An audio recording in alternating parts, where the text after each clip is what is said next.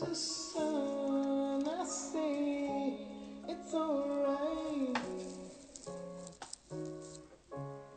It's alright.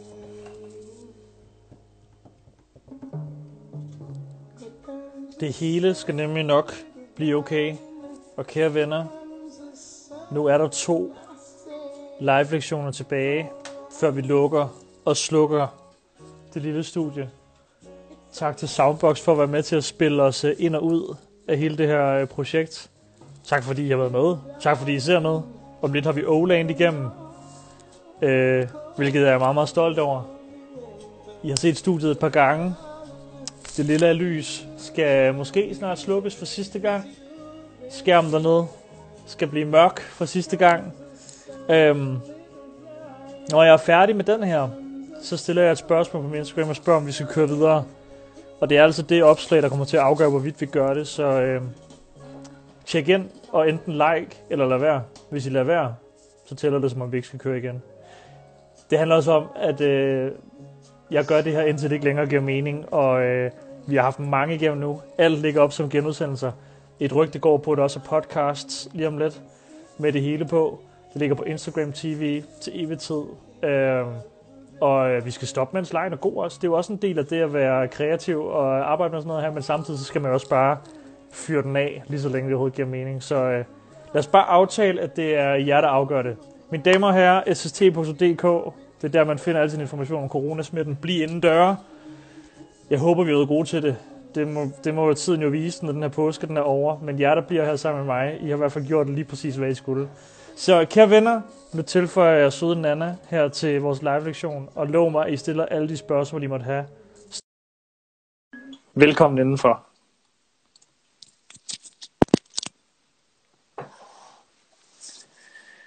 Jeg har sendt nogle hjerter, så det bliver dejligt at komme ind. Hej Nana. Hej. Velkommen indenfor. Tak.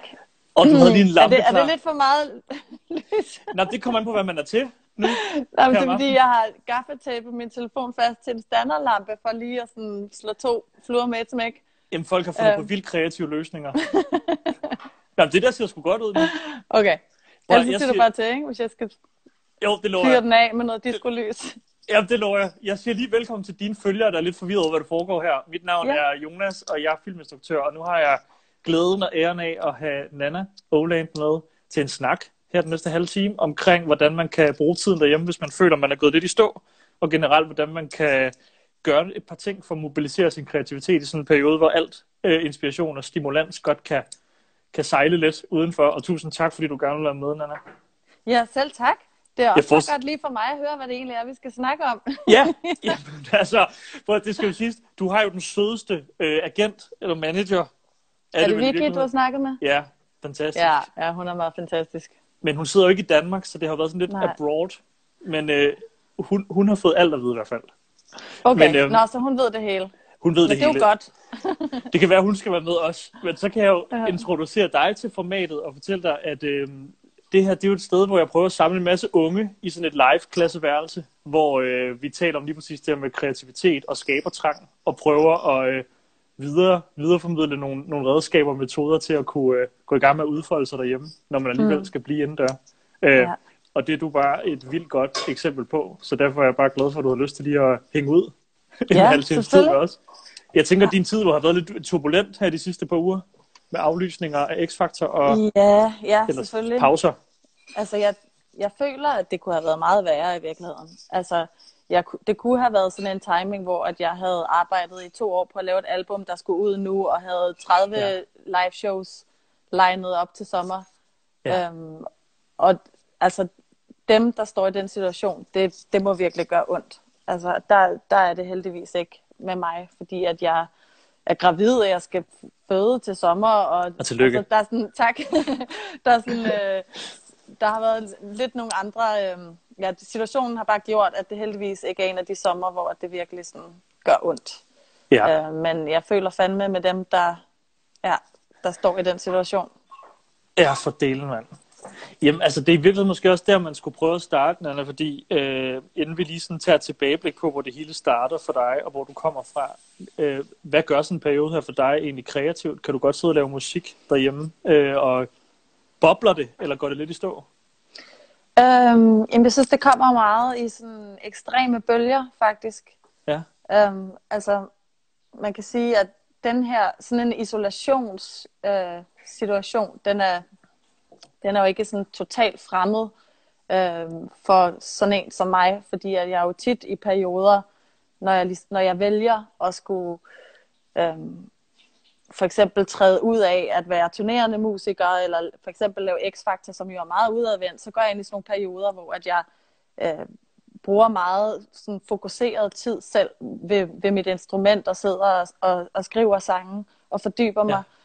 Men det, der så er anderledes ved den her situation, det er selvfølgelig, at det ikke er selvvalgt, og at når man går uden for en dør, så er ingenting normalt. Ja. Så på den måde er det anderledes. Undskyld, hvis jeg ryster lidt i stemmen, det er fordi, jeg er lige kommet ud af et totalt mørkekammer. Min søn han faldt i søvn for seriøst 3 minutter siden. Altså, det er så god timing. Det er virkelig god timing. Ellers så havde jeg bare padlet, imens at du havde fået ham til at sove. Og så havde vi men jeg har virkelig ligget i sådan total mørklægning, og sådan helt kuldeagtig lige nu, fordi jeg bare sådan har ligget helt anspændt og bare tænkt, sov! Altså, hvis du har brug for en kop te eller en kop kaffe, kan du... Det skal bare være hyggeligt, det her. Ja, men det kan godt være. Jeg tager lige en pude. Ja.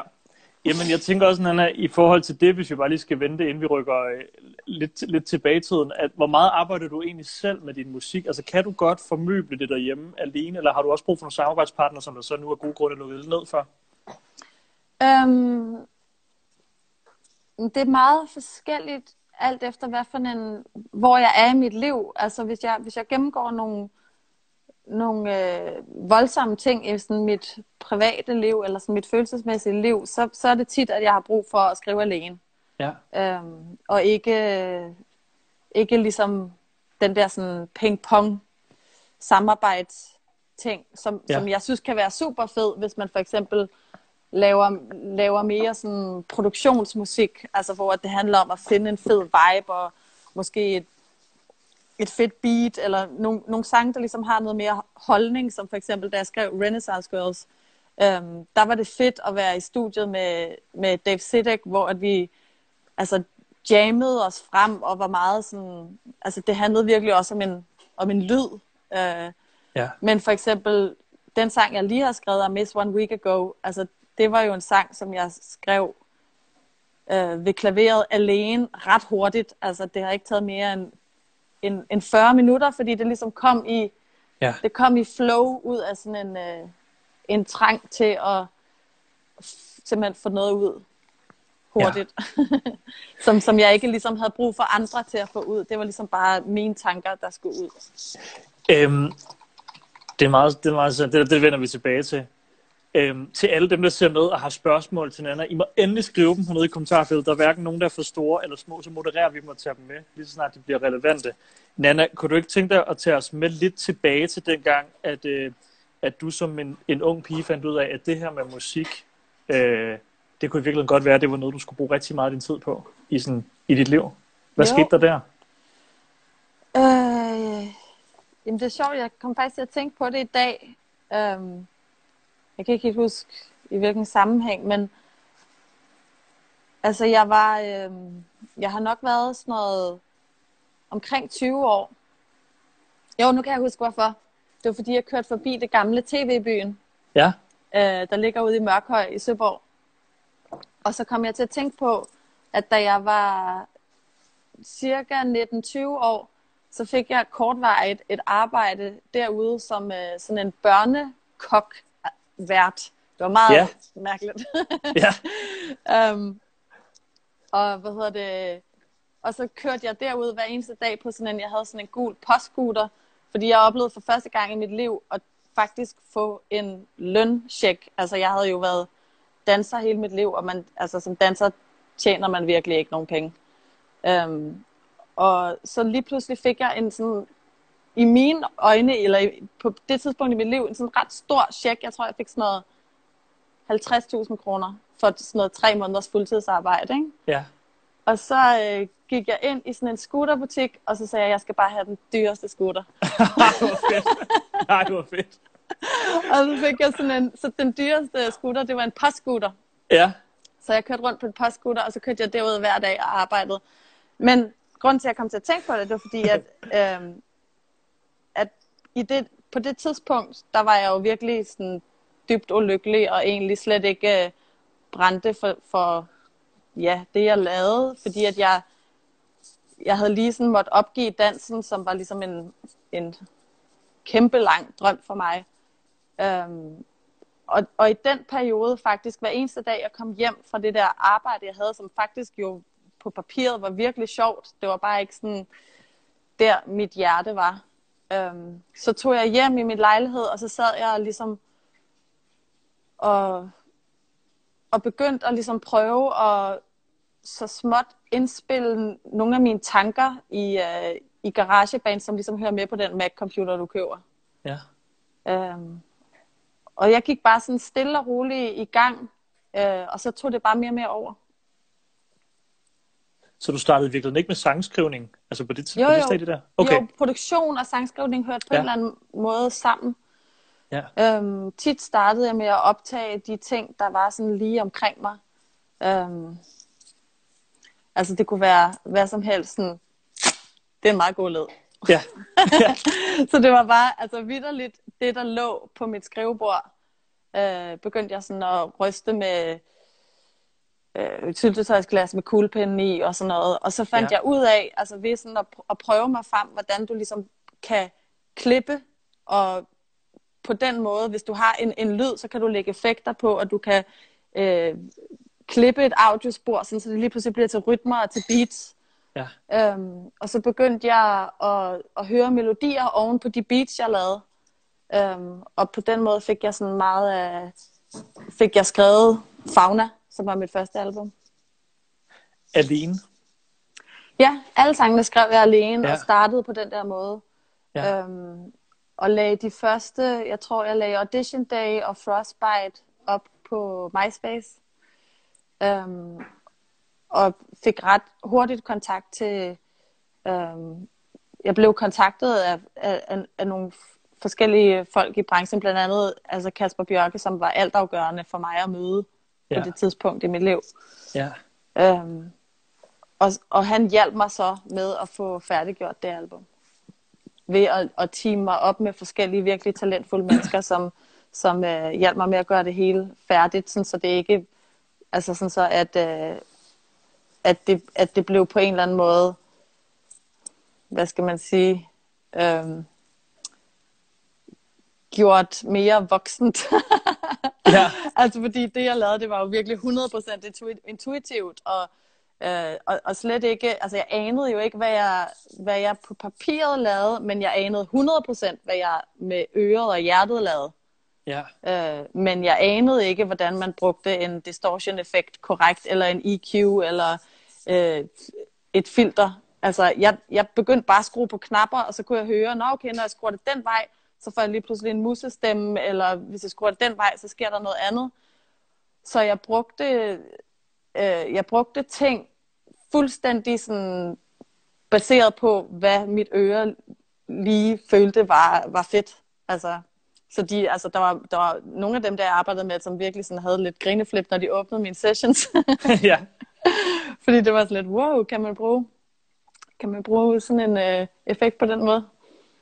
Jamen, jeg synes, det er vildt inspirerende at høre, fordi i virkeligheden går du i gang med noget, som man jo kan, hvis man har lyst, gå i gang med, lige når man har set vores live-lektion her. Fordi fuldstændig. Du går i gang med at lave noget så atypisk som et album, som noget af det første, og så samtidig siger du også lige, jeg laver det sgu bare lige selv.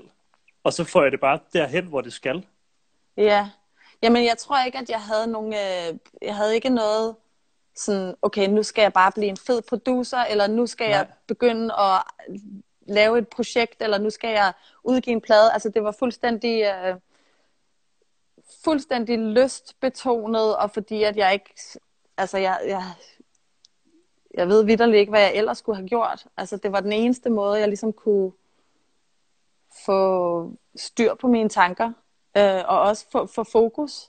Fordi at jeg var virkelig sådan en meget forvirret sådan identitetskrise på en eller anden måde på det tidspunkt i mit liv. Så det var sådan et sted, hvor at jeg, altså de dage, jeg ikke arbejdede, så kan jeg huske, at jeg sådan lige pludselig kiggede ud af vinduet, og så var det blevet mørkt igen, og jeg sad stadig med min dyne rundt omkring mig, og havde ikke børstet tænder endnu, og havde måske spist en tør bolle.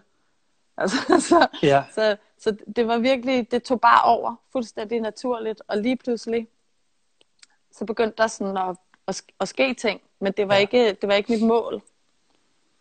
Kan du huske, hvad du drømte om på det her tidspunkt? Og hvad du bare rundt på for nogle bekymringer i forhold til musikken så? Da det begyndte at gå op for dig, at vi kan faktisk færdiggøre det her og udgive det om lidt. Jeg tror, jeg drømte om, at jeg ikke skulle blive total taber. Altså, det var sådan det, der var mit mål, det var, at jeg ikke skulle ende på gaden nærmest. Altså, selvom at det skulle jeg selvfølgelig ikke, så var mit mål ikke, at jeg skulle klare mig. Det var bare, at jeg skulle ikke klare mig. Ja. Så det var bare virkelig sådan, at gøre noget, for ikke sådan at ende i et eller andet sådan hul, tror jeg. Ja, ja. Jeg ved ikke, om det giver mening. Jamen, det giver totalt god mening.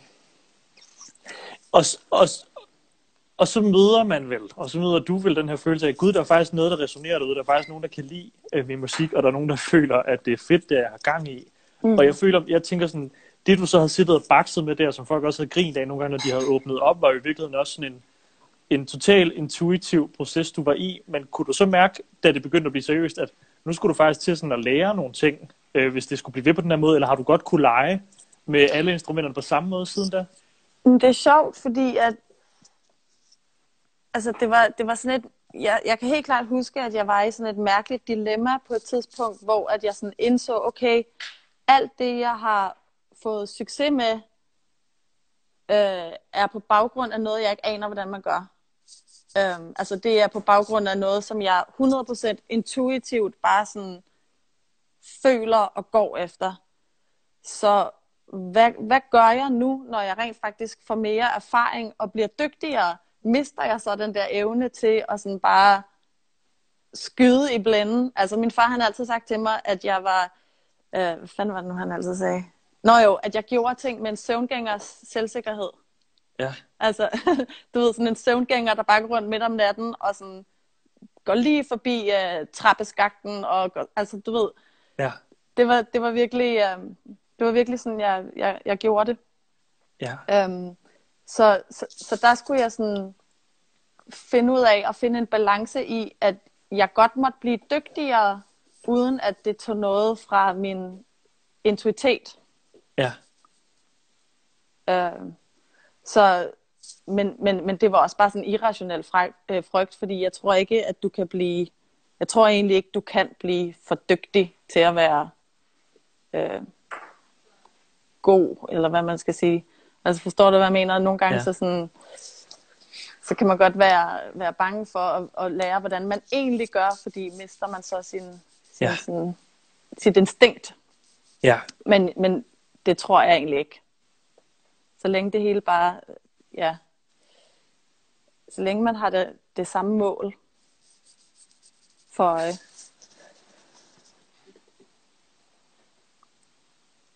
Hvad tænker du?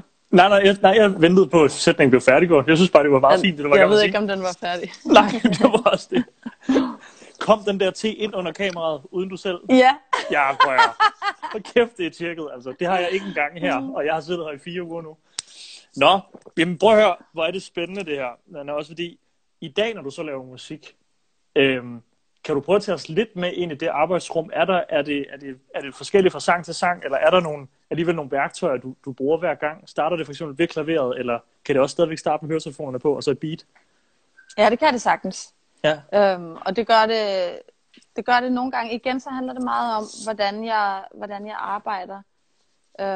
Altså for eksempel, jeg vil sige mere og mere, jo ældre jeg er blevet, er jeg begyndt at arbejde mere og mere sådan alene i forhold til sangskrivningsdelen. Da jeg var yngre, så blev jeg meget sådan, så var jeg meget rundt omkring og skrev sammen med alle mulige. Det var sådan mere social ting.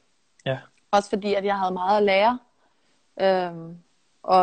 der var mange mennesker, som jeg gerne ville kigge over skuldrene og se, hvordan, altså simpelthen, jeg føler, at jeg har været fan af min samarbejdspartner i rigtig mange situationer, og virkelig sådan lært meget af de forskellige, som jeg har siddet sammen med. Og så tror jeg, at sådan, med alderen er jeg begyndt mere og mere at have ligesom fundet min egen måde at gøre det på. Alene. Men jeg tror, altså i 80% af tilfældene, der sætter jeg mig ved klaveret og spiller og synger og skriver en sang. Og så kan det godt være, at det er en total beat-drevet sang i sidste ende, men det er i hvert fald sådan, det starter tit. Er du sådan en, der har 500 skitser liggende, eller laver du 2 sange om måneden, eller hvordan arbejder du der frem? Igen så er det meget sådan, i forhold til, hvad for en periode jeg lige er i, synes jeg. Ja. Altså jeg har helt klart haft perioder, hvor at jeg har været i LA i 3 måneder, og så har jeg måske skrevet 2 sange om dagen i 3 måneder. Ja. Altså så da jeg tog væk derfra, så havde jeg skrevet, jeg ved ikke hvor mange sange. Men det kan også godt være sådan lidt på en eller anden måde sådan udtømmende, føler jeg. Det der med at lave så meget, at man rent faktisk ikke engang kan huske. Altså i går virker som et år siden. Og for mig, der tror jeg helt klart, det er en balancegang, fordi det er fedt ikke at skrive for sjældent. Fordi hvis man skriver for sjældent, så bliver presset for stort. Så begynder man at sådan lede efter, at når jeg skal skrive, så skal det fandme også bare være et giga-hit. Ja. Og det er, sådan, det er ikke et fedt pres at arbejde under. Så derfor er det godt at arbejde lidt oftere, sådan, så man også godt må lave noget, der er dårligt. Ja. Fordi hvis man skriver for sjældent, og man så ikke er tilfreds med det, man laver, så kan det gå på selvtilliden. Ja. Så det er vigtigt for mig at sådan holde sådan et sådan rimelig godt flow af sangskrivning. Men at det heller ikke bliver sådan, jeg har ikke skrevet en sang i 2 dage, og kæft hvor jeg doven. Altså, jeg bliver nødt til også at give noget plads og noget tid til at rent faktisk være ude og leve mit liv og skabe de erfaringer og de oplevelser, som gør, at jeg sådan bliver ægte inspireret til at skrive noget. Sådan, så det ikke bare bliver sådan en another day at the office. det får mig til at tænke på, hvor søger du hen, når du så fx mærker det der med at gå i stå, som jeg tror mange mennesker lige nu jo godt kan mærke, ikke? Når inspiration ikke er der, men du har en iver efter at skabe, men du mangler noget input et eller andet sted fra. Hvor søger du så hen?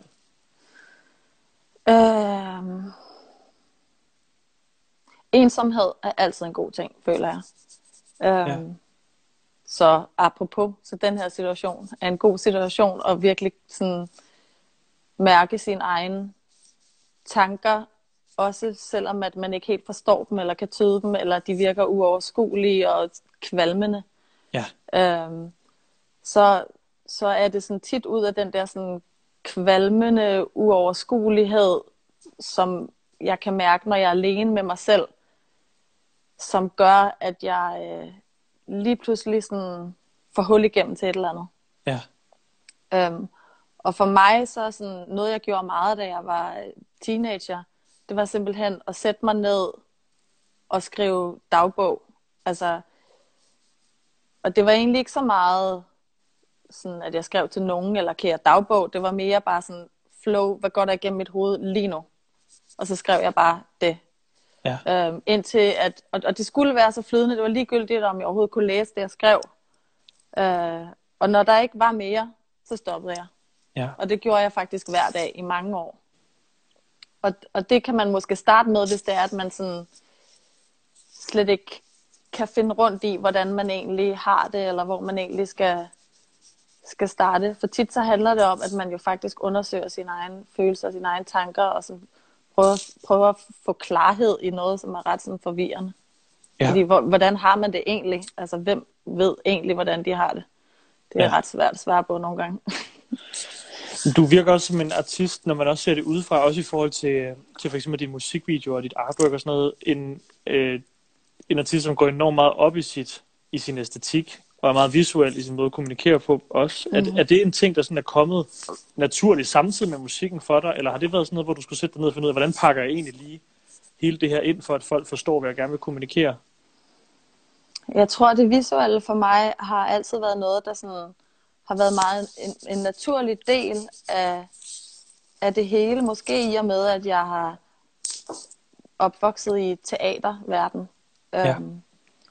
Hvor jeg så sgu aldrig min mors venner i deres normale tøj. De havde altid kostume på og sminke og perukker. så jeg tror, det der med sådan at lege med æstetik, det har altid været meget naturligt for mig. Ja. Det ville have været dybt unaturligt, hvis jeg havde taget jeans og en t-shirt på scenen, der hvor jeg startede ud, så havde det været mit kostume. Ja. Så havde det været mig, der prøvede at ligne en, der var cool og sådan lidt ligeglad. Ja. Fordi sådan var jeg ikke.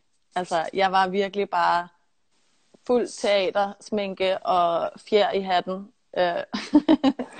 Så det kom bare meget naturligt, fordi det var den verden, jeg voksede ud af. Ja. Har den i virkeligheden også bidraget, den æstetik i virkeligheden også med noget musik den anden vej? Altså er det også, når du så fordyber dig i noget visuelt, kan der også poppe sang ud af det for dig? Det virker som om, det er enormt connected for dig, de to ting. Og for mange artister er det jo sådan noget, nogle gange, der kan være lidt svært lige at finde ud af, hvordan hvis man bare er nede i sangskrivning, hvordan fanden skal mit cover lige se ud? Det ved jeg ikke. Hvad skal jeg have nogen på, der kan hjælpe mig med? Men jeg tror, at de fleste har en æstetik ude, også selvom de ikke tror det, eller ikke er sådan sikre på, hvad det egentlig er, så tror jeg, at de fleste har faktisk en ret stærk æstetik, hvis de bare ikke forsøger at være noget andet, end dem de er. Det lyder så... Nej, men det... når man hører så mange gange. Men det er vitterligt, hvis man ikke prøver at sådan skjule det, man har lyst til at være. Det som, måske ikke det, som du er lige nu, når du sidder her. Er det lørdag aften? Nej, hvad er det? Fredag. Det er fredag aften, ja. Sidder derhjemme og keder dig med det, du har lyst til at være, så vær det. Fordi det kommer helt... Hvis du synes, det er fedt, så er der helt sikkert også nogle andre, der synes, det er fedt. Ja.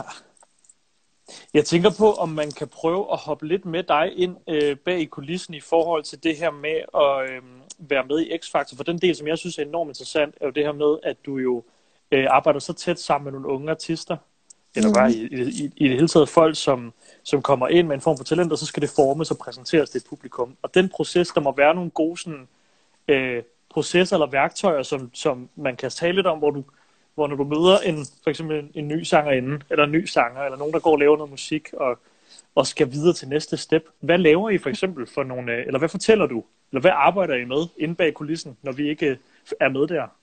Jamen tit så handler det ret meget om at både forstå, hvem de er rent musikalsk, men også forstå, hvem de er rent menneskeligt. Ja. Og tit hænger de ting enormt meget sammen.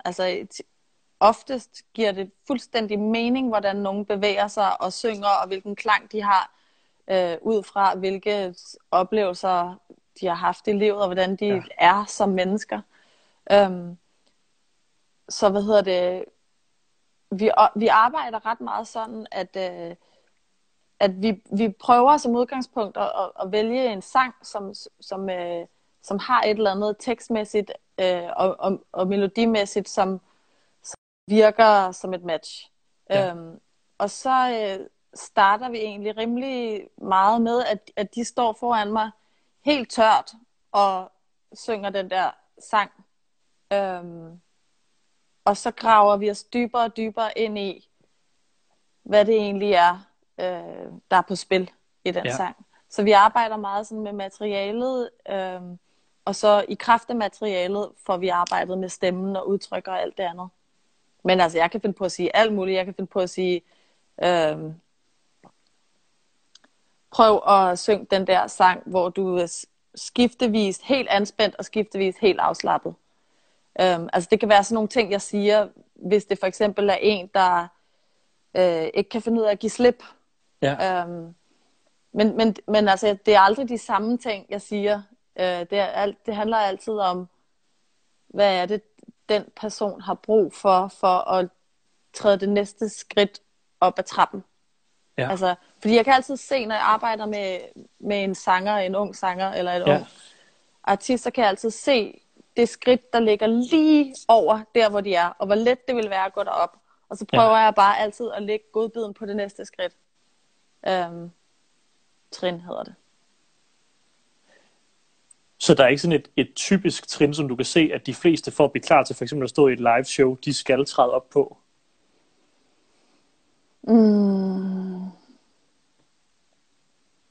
Jo, det er der. Der er sådan et trin, der hedder glem, hvad de andre tænker. Ja. Som alle skal over. Ja. Og altså ikke, at alle kommer over det. Altså det er noget af det sværeste overhovedet, men det er i hvert fald noget, du skal opleve momentvis. Det kan godt være, at det ikke er noget, du ligesom føler sådan generelt, men det er noget, du sådan momentvis skal føle, det der med, det er pisselig glad. Ligegyldigt, hvad de andre tænker, jeg synes det her, det er for fedt, jeg kan mærke det her betyder noget for mig. Hvis du selv mærker det, og ikke hele tiden er forvirret af, men er det nu det rigtige, eller er det for hurtigt, eller hvordan ser jeg ud, når jeg gør det, eller lyder den tone mærkeligt. Så længe du har de tanker i hovedet, så er du ret langt fra der, hvor du gerne vil være. Så det gælder om at sådan kunne prøve at træde op på det trin, hvor du hæver dig over alle de spørgsmål og al den tvivl. Bare lige en gang imellem. Kan du huske, hvornår du selv lærte det trin? Var det dengang, at dit første album udkom? Eller er det sådan lidt, man træder lidt op og ned fra? Jeg tror, man træder op og ned fra det. Men jeg tror heldigvis på sin vis, så var jeg ret... jeg tror... Undskyld. Det er teen. Ja, eller babyen, jeg ved det ikke. Jeg tror heldigvis, jeg tror på en eller anden måde, der lå en kæmpe gave i, at jeg ikke sådan, hverken havde nogen forventninger eller ret meget erfaring, og faktisk sådan på mange måder følte, at jeg ikke rigtig vidste, hvordan man gjorde. Altså du skal tænke på, at jeg havde aldrig spillet i et band, jeg havde aldrig sunget, jeg havde aldrig været en af de der seje piger, som sang i band på skolen. Altså, jeg var hende der nørden, der dansede ballet. Så for mig var det sådan, jeg anede ikke engang, hvordan du sang i en mikrofon. Jeg stod hele tiden og holdt sådan ude på toppen af mikrofonen, hvor det feeder helt sindssygt. Jeg anede ingenting om det. Og jeg tror, der var en kæmpe gave i det, fordi at jeg var ikke på nogen måde selvbevidst. Altså, jeg havde ikke... jeg tænkte ikke, at det var mærkeligt, at jeg på min første koncert nogensinde, som var et opvarmningsjob på Lades Kælder, som er sådan et lille bitte lukket nu, tror jeg, spillested, der ligger inde på Strøget. Der var måske sådan noget 30 mennesker, og alligevel så havde jeg koreografi og paraply og sæbeboblemaskine og malet mig selv som et skelet i hovedet. Altså det var min første koncert nogensinde, hvor jeg stod og sang i en mikrofon foran andre. Ja. Og det var jo totalt over the top og alt for meget. Måske. Og alligevel så var det bare sådan så fedt det der med, at jeg aldrig havde tænkt den tanke. Altså fordi at jeg gjorde det bare. Altså, og det er sådan, det synes jeg, altså det vil jeg virkelig anbefale folk at sådan ikke være alt for selvbevidst i starten, fordi at man lærer virkelig meget. I forhold også jeg fik så også virkelig på hovedet for det, altså senere hen, sådan, da jeg havde måske fået sådan noget 10 koncerter under bæltet, så begyndte sådan folk, og altså så var der nogen, der var sådan virkelig provokeret af, sådan, hvorfor fanden skal hun have et hus på hovedet, og kan hun ikke bare have normalt tøj på? Nå ja, men hvad fanden, det er der ikke nogen, der skal bestemme. Ja, fuldstændig. Og jeg kan huske, at jeg sådan meget bevidst tog et valg om, okay, der er 2 måder at håndtere den kritik på. Ja. Den ene måde er, at jeg gør, som de siger, og nedtoner det hele. Ja. Eller også, så gør jeg bare det andet endnu mere. Og bliver ved, og bliver ved, og bliver ved. Indtil de til sidst forstår, at det altså ikke bare er sådan en gimmick, men det er noget, jeg virkelig selv synes er fedt. Ja. Nana, jeg sætter lidt automusik på nu. Det er altså ikke, fordi vi har travlt, men det er, fordi tiden den er fløjet afsted. Ja. Tusind tak, fordi du har lyst til det Altså, her. har du siddet og snakket sådan her hele dagen siden klokken hvad? 10. Har du siddet sådan her hele dagen? Ja. Nej, jeg har også været... Altså, jeg har et kvarter imellem hver, ikke? Hvor vi lige får noget luft og får noget vand og noget mad. Det er jo sindssygt. Altså, hvordan kan du have en stemme? Jamen, er du ikke... Altså, man bliver trænet i det, ikke? Ligesom når I laver tv. Jeg kan ikke være social så længe. Nej, det ikke. Det er Jeg kan også virkelig love... flot. Jeg kan love dig for, i morgen er jeg stille, men jeg gør jo virkelig også det her for alle mulige andres skyld, og derfor har det bare været så fedt også at have dig med, fordi at du har givet så mange fede noter og erfaringer, og det er spændende at høre, hvad fanden der foregår inde bag det der maskineri, som nu engang hedder Oland, og som man kan gå ind og lytte til her bagefter. Og der er blevet spurgt, Nana, mange gange, jeg tror, vi bliver nødt til at svare på det. Ja. Udover den fantastisk dejlige sang, du lavede forleden, hvis nu man bare går og venter på, der kommer noget nyt musik, sker der noget? Kommer det så? Hvor kommer der noget? Jamen, jeg kan ikke finde ud af at planlægge sådan noget. Altså, det må komme, når det kommer. Ja. Så det er det eneste, jeg kan svare på det. Jeg skriver hele tiden, Ja. men jeg kan ikke finde ud af at planlægge det. Du har også lige udgivet en sang, jo man kan høre i mellemtiden. Ja, men den her var jo heller ikke planlagt. Nej.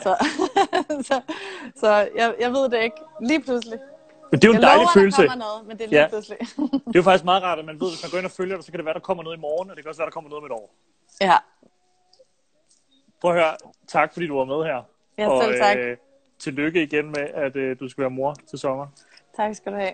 Og jeg håber, at X-Factor ikke bliver strukket længere end rart. Nej, vi arbejder på det. Vi vender stærkt tilbage. Ja. Ej, hvor det fedt. lover jeg.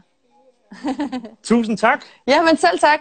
Trykker jeg så bare på det lille kryds, eller hvad? Nej, jeg trykker dig ud nu. Du mig af? Okay. Du kan bare vinke, og så trykker jeg dig ud. Vi ses. Ha' det godt. Hej. Ha' det godt.